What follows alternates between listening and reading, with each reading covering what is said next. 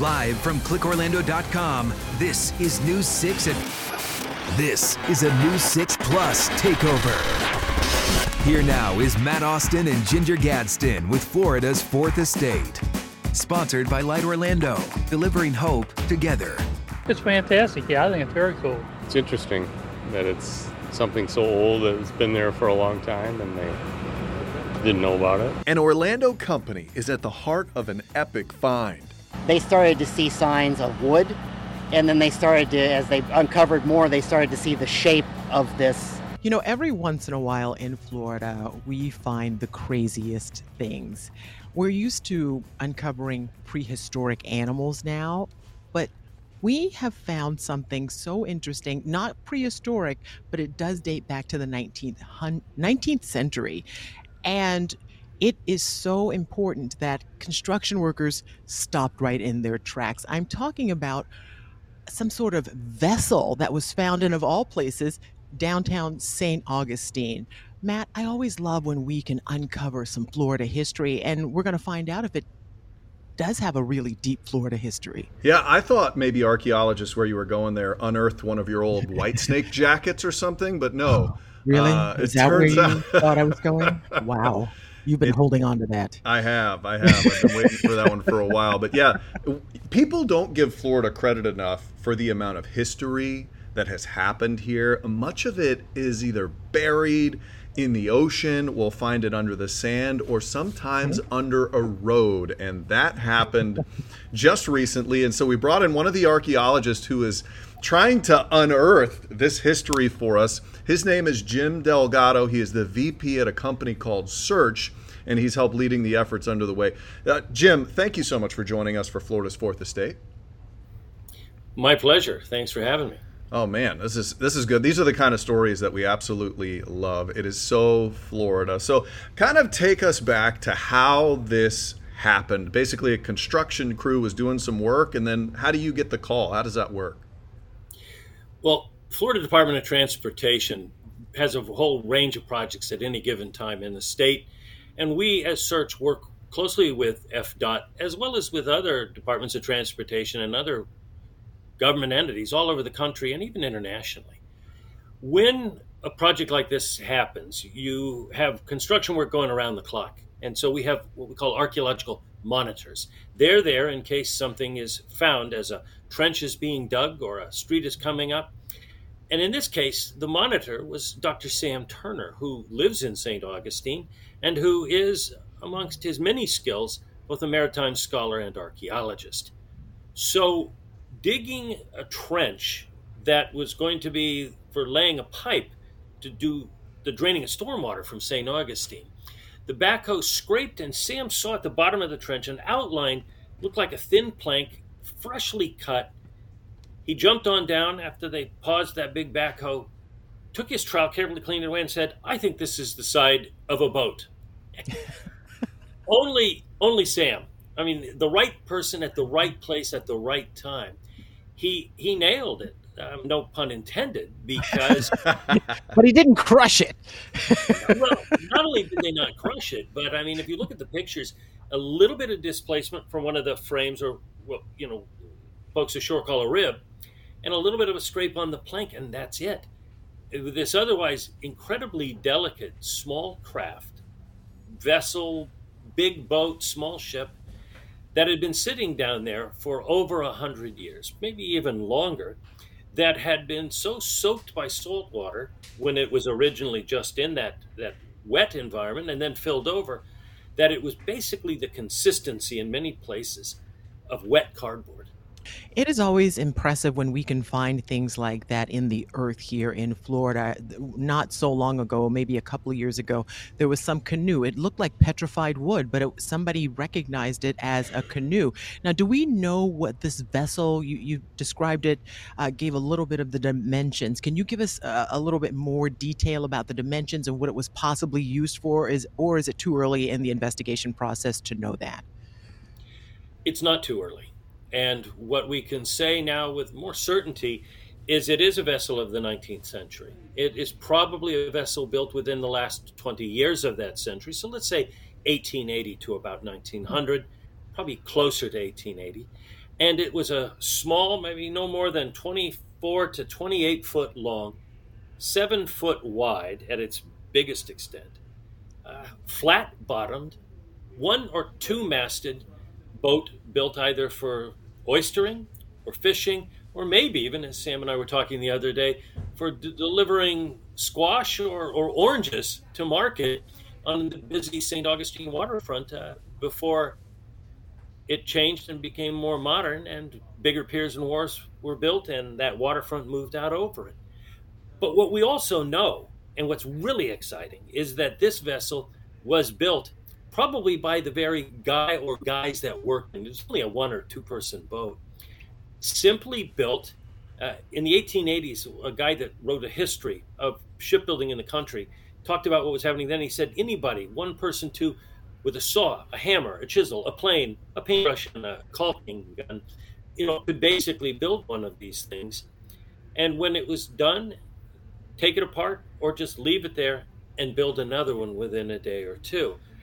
That means that what we have here is something that was once common, but is pretty much forgotten other than in a couple of academic treatises, and very few people alive even have a sense of what these were, and yet these were the working craft that regular, ordinary folks were building and using.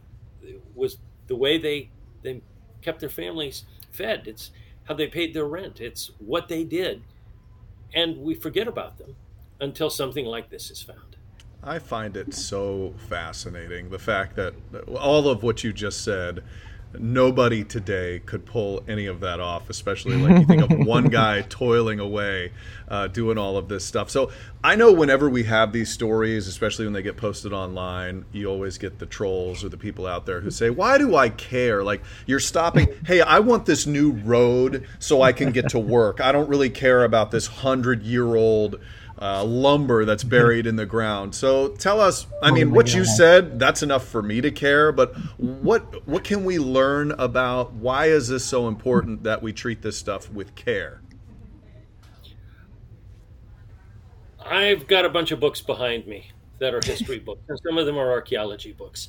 Most of the time, the names that are in those books are the politicians. They're the rich people. They're the big folks. They're the people that have made a splash in history. That's not what history is really all about. History is about all of us. History is about what it takes to just get up and go and to raise a family or to go to work, to do the best you can with the circumstances life has dealt you. Something like this, I think, is a reminder that that is the reality of history. But I'm also going to say this, as we're working there and the construction crew is setting there waiting for us to be done. We needed to do this fast so that we wouldn't hold up the work. We needed to do it absolutely right. FDOT has always insisted on that. That's what we do. We do it right.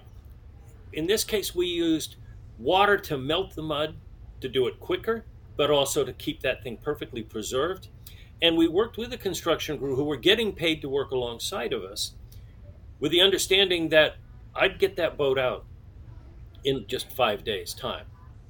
Another project like that in Istanbul, where I worked, took over a month to get a similar sized boat out with approached by academics. We did just as good a job with the construction crew working alongside of us and getting paid as the archaeologists were, and in 5 days that project was done. But as that's happening, there are people that are stopping by, they're asking questions, it's out there on social media. So I would say that while there are always going to be those who say, what do I care? Or what meaning has this? There's a lot of other people who do care and have that interest. And with that, so many of them were the team on the construction crew who, for a moment, were able to step through this portal in the past to a life other than their own. Coming up, here's what's next after experts were able to bring this vessel out of the ground and the interesting set of circumstances that led James to start doing this kind of research in the first place.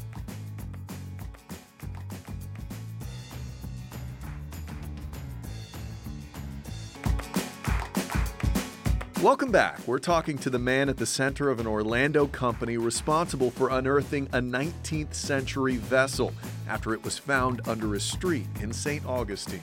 the team on the construction crew who, for a moment, were able to step through this portal in the past to a life other than their own.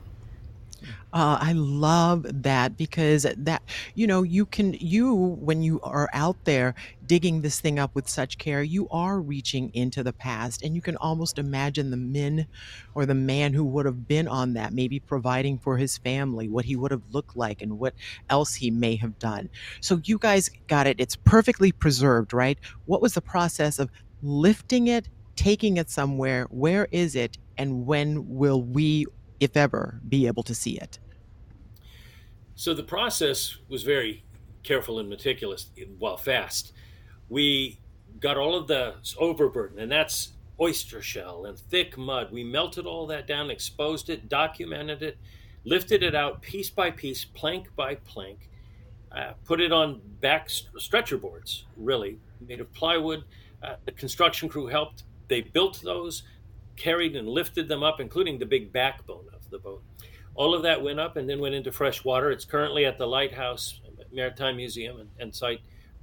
LAMP, the Lighthouse Archaeological Maritime Program there, were partners and helped with the project, as did the city of St. Augustine's archaeological department.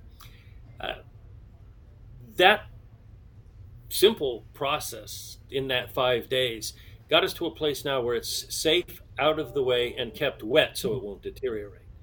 Now what has to follow would be more documentation, reconstructing it on paper, and discussions beginning about what's next. To preserve it, to keep it so that it could be seen and visited in a museum would be a lengthier process and one that would cost. And at this stage, all we're doing is lining everything up so informed decisions can be made. But also, the best part of it is here you are calling and you want to talk about this. And that ongoing interest is an important part of the story as well. There's something about that.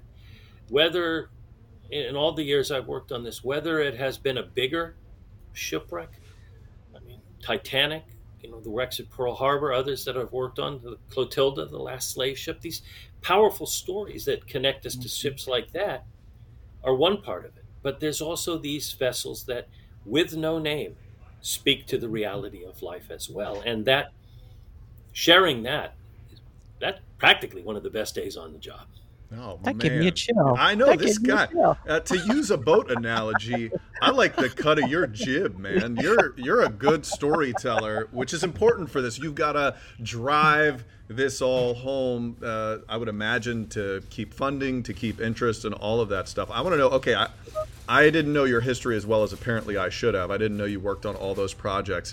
Tell me, this is a Florida-centric show, so tell me what project you've worked on and maybe you've uncovered in the state of Florida or near the state of Florida that would shock people and that maybe even surprised you as you were getting involved in it. I'm sure there's going to be a few people out there that recognize me as the longtime contributor and one of the co-creators of National Geographic's Drain the Oceans. And with Drain the Oceans, we have shared some amazing Florida stories, and my favorite, a recent memory, was the incredible Civil War ship Maple Leaf, sunk in the St. Johns River in Jacksonville, where Keith Holland and others from a local archaeological society found this vessel, excavated part of it, perfectly preserved in the mud with the personal belongings of soldiers from the Civil War. It's a National Historic Landmark. It's still there in the St. Johns. And we were able to tell that story to a global audience through the National Geographic Network and connect people to that past with the magic of the show, literally taking the water away with computer graphics and showing you what it looked like on the seabed. Or in this case, on the bottom of the St. Johns, which, having dived in a river like that, you can't see anything. Mm-hmm. But computer graphics show you. So, yeah. That's incredible. Thank you for being a part of making sure that people know there's more to the state than just Florida man stories, that we have such great history here. But when you're talking about St. Augustine, the oldest city in the country, 1565, right? What else do you think, if you use your creative mind, and I know you have it, what do you think is down there? That can't be the only vessel from the 19th century. There have to be things from way back when buried somewhere beneath that city. You can't take a shovel to the ground in St. Augustine and not find history. So they say. And so with that, there's an incredible amount of history that's literally there. Years ago, working with a famous raconteur and shipwreck aficionado and an author by the name of Clive Cussler, we did a show with Clive called The Sea Hunters. Now largely forgotten. It's been over 20 years since we were on the air. But with that, what we used to say, and I think it's very applicable here, is Clive would always close by saying, now it's your turn to get up off that couch and to go into the mountains, into the deserts, into the oceans, or in this case, in St. Augustine, into your own backyard and search for history. There's nothing finer.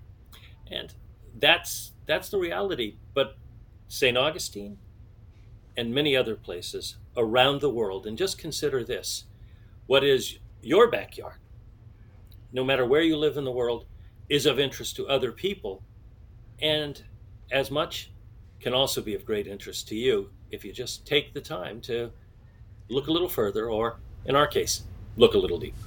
Yeah, I feel like I'm a Neanderthal kind of going through life a lot of times. I feel like I probably kicked through rocks that were something super important to history. Because every time we do these stories on the news, we show, like Ginger was talking about that canoe earlier. I would have thought for sure that was just a chunk of an old piece of wood. Wouldn't look twice at it. I've done stories with treasure hunters who show me the little coins that they find on, say, the Atocha or something.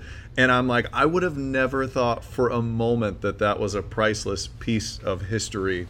And so I'm fascinated by all that you guys do, and I'm so glad people like you are out there to tell the story. Jim, just tell me, what got you into this? How did you get into this whole pursuit as your life? My 5th and 6th grade teachers, and then growing up in the San Francisco Bay Area at a time when Silicon Valley didn't exist but was about to. They hit a burial ground with over 3,000 burials right by where I lived, and I ended up volunteering and helped rescue hundreds of those burials as a 14-year-old. Not too bad a start, actually. My mother was not too shabby. What are you doing, son? Oh, just recovering several hundred dead people. With respect and care, and working with the local community and the local indigenous community. Yeah, absolutely. That didn't freak you out as a kid, as a 14-year-old digging up dead bodies? That didn't. I'm an archaeologist, man. I was fascinated by it. My parents used to take me to the museum and look at Egyptian mummies. And when they said I couldn't go to Egypt and work, hey, fate intervened, and right in our own neighborhood, they hit this thousands of years old site that was being bulldozed away in the absence of any laws to protect it. And in stepped the university and volunteers, and we saved what we could and worked with the local tribe.